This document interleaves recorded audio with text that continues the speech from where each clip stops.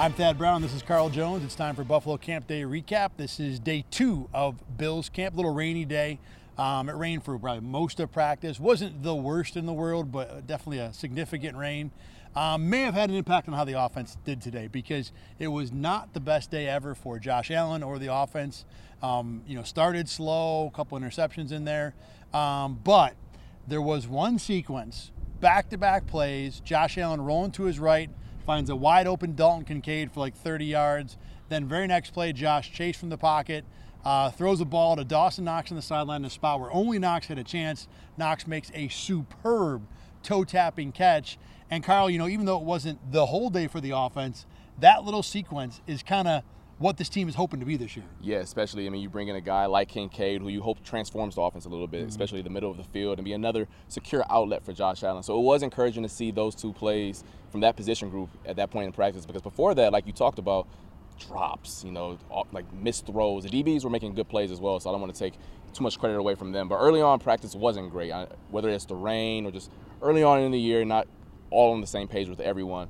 So it was encouraging that the two guys outside of Stephon Diggs that you bring here and you want this team to transform a little bit, they made plays when need to be. Yeah, you look at how this team is going to be set up on offense. Obviously, Diggs is the number one, but after that, it does start to feel like that the Knox-Kincaid combo is what will be the number 2 option. Look, Gabe Davis talked today about how his high ankle sprain last year really hampered him all year. I really kind of have my doubts about, how much we're going to put on a high ankle sprain week 2, killing a whole year. But, if he says it and thinks it, obviously that's an important part of, going into playing how you feel individually. But if it's not Davis, those 2 tight ends, I think, can be the group that has the impact. I look at the Chiefs from last year, and obviously they didn't really have an alpha number 1 receiver. But what they did have is obviously Travis Kelce. I don't think there's a Travis Kelce on the Bills right now. Right. But they had a lot of depth at tight end. They transformed how they played. When Tyreek Hill was the year prior, vertical passing threat offense, and they were able to dink and dump their way down the field last year. And I think Patrick Mahomes led the league in passing. So you can build a really prolific passing attack with your tight ends. So obviously it helps when you have a guy like Stephon Diggs. But I am encouraged to see how they're able to implement a first-round pick and a guy like Knox, who at his worst has been a serviceable tight end. Hopefully he can be much better with a running mate next to him. Buzzword for formation this year, I think you're going to hear, is 13 personnel. Chiefs ran a lot of 3 tight end, not a lot, but relatively a lot. All right, let's flip it to the defensive side of the ball, because as we both kind of hinted at, some of the offensive struggles were just the defense playing well, and you saw it a little more than I did, but we both saw multiple plays where it was just defensive backs in position, guys being where they're supposed to be, not allowing throwing lanes, not allowing plays to be completed.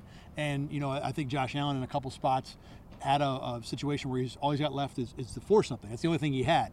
So give credit to, I thought Dane Jackson had a really good day. Jordan Poyer had a spectacular interception. But they say that early in camp, defense is ahead of the offense, and I think that's what we've seen so far.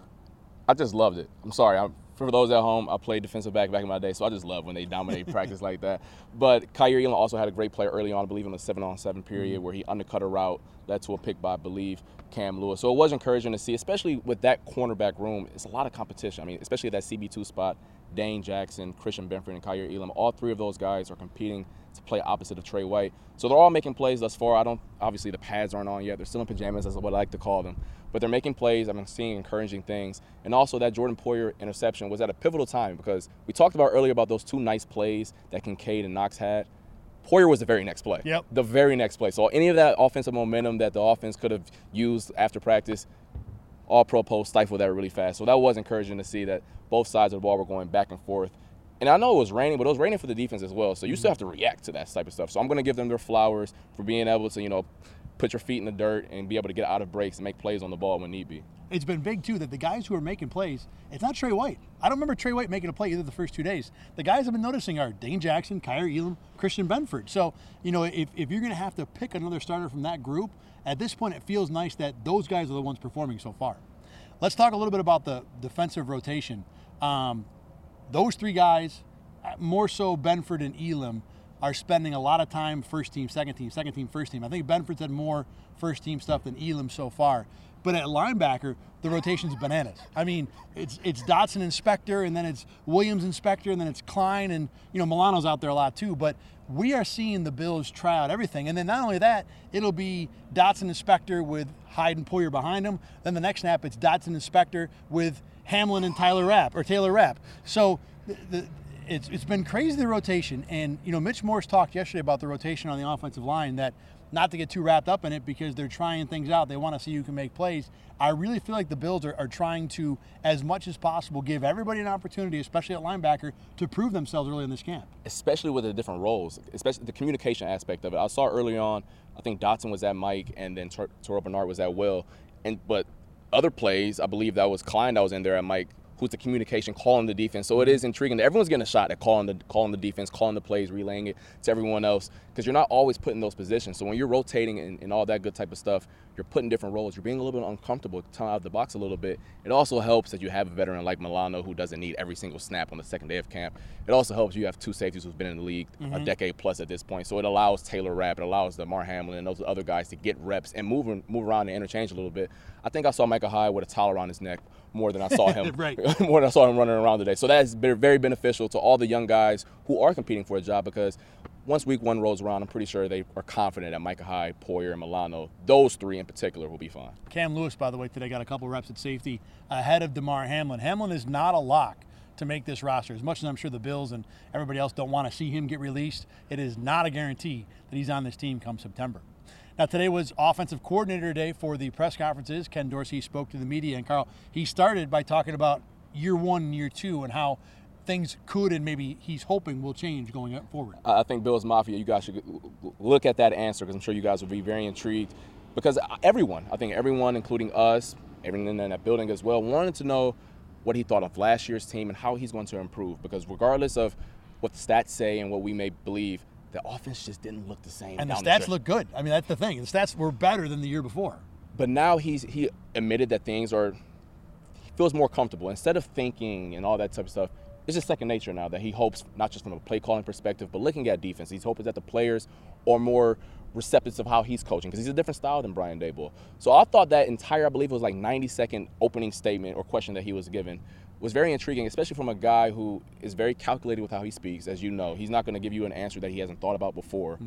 So he's clearly been sitting on this for about 8 months, and how he's wanted to just approach this new year, because he is more comfortable. I mean, I believe we were sitting in the same spot last year. The statistic about first-year play callers who won a Super Bowl, there's not many. I don't think there is one, if there is one. So the fact that he has a year under his belt, driving the Ferrari, that is Josh Allen, all the weapons that are around him, a little bit more comfortable, terminology, practice, he's in a new position and all that good type of stuff. So it was intriguing to see him pull back the curtain a little bit and reveal that he is more comfortable driving that fast Lamborghini. Second year play callers, by the way, don't fare much better than first year, but it is still better. It is still better. The other thing Dorsey said today that I was interested in was a question about James Cook. He talked about Cook as, quote, every down running back, as a guy who doesn't, the defense's antenna doesn't go up when he's on the field. Maybe saying that, look, he's not going to be just a third down back when we bring him out there, we're going to throw.